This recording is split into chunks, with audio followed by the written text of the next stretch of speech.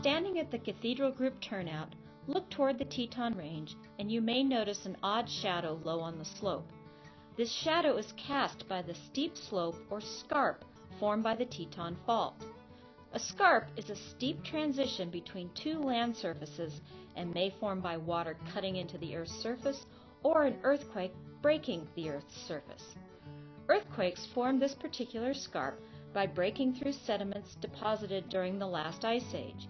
The fault started moving roughly 10 million years ago and continues to this day. Regional stretching periodically builds up on the Teton Fault until the fault reaches its breaking point.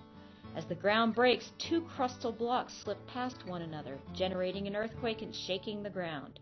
The mountain block swings skyward as the valley block hinges downward, building this rugged landscape one step at a time.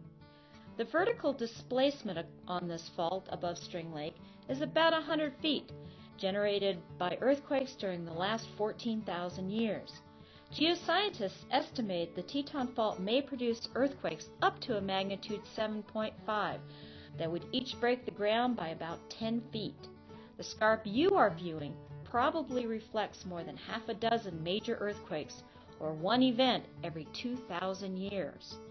Research shows that the last major earthquake occurred nearly 5,000 years ago, more than twice as long as geoscientists think earthquakes have happened in the past.